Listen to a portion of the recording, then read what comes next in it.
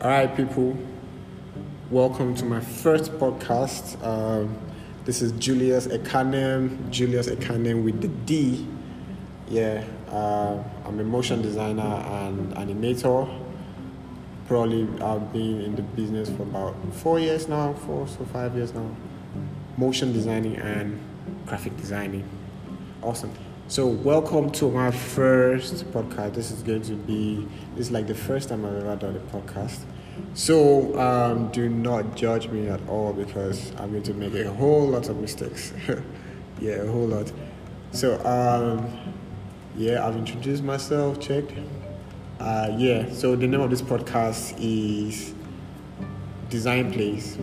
Design Plays is a podcast that is going to focus around discussions in the design community. So sometimes we'll be having features, sometimes so it's going to be my own opinions. Sometimes we'll be reviewing some other designers' decisions and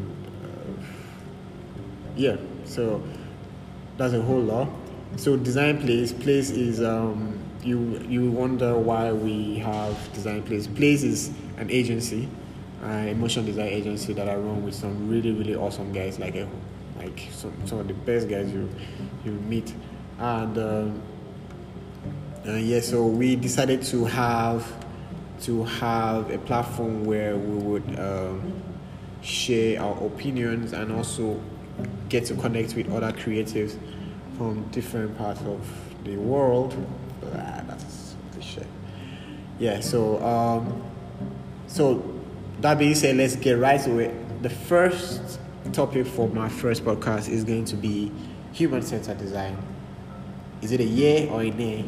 Yay or nay, all right? So I've always been an advocate of human-centered design. I have preached it, I have taught it, I have practiced it, I have defended it, but over time I've discovered that I have started to look at it in a different light.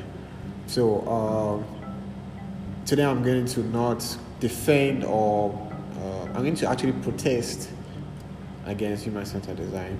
That is a really bold step because human-centered design is really popular, extremely popular. Like a lot of people practice it. Companies, Apple, lots of companies practice it. But today I want to challenge that perspective a bit. So right off the bat, if you don't know what human-centered design is a philosophy of design that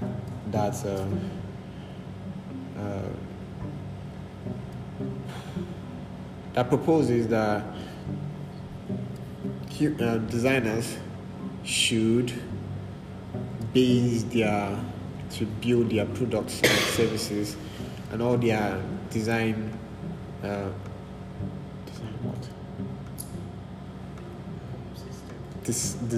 decisions around the end user. Yeah. So the end user should be essential to whatever decision that they make. Okay, yeah.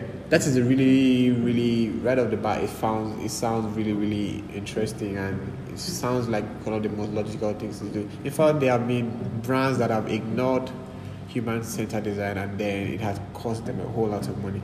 Yeah, but on the flip side, I feel like although you're going to practice human-centered design, there are some flaws.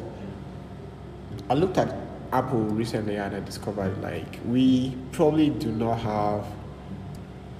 Do you think Apple practices human-centered design? I mean, to some extent they do, but there are some of those decisions that they actually make that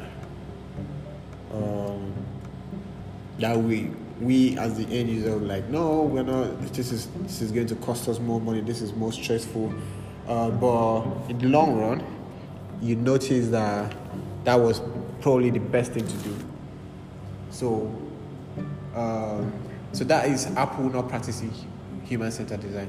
And I started to feel that if you design things and with the end user detecting all your decisions and all of that, you would have issues in the end, in the sense that you would not be able to you'll be distracted from the bigger picture.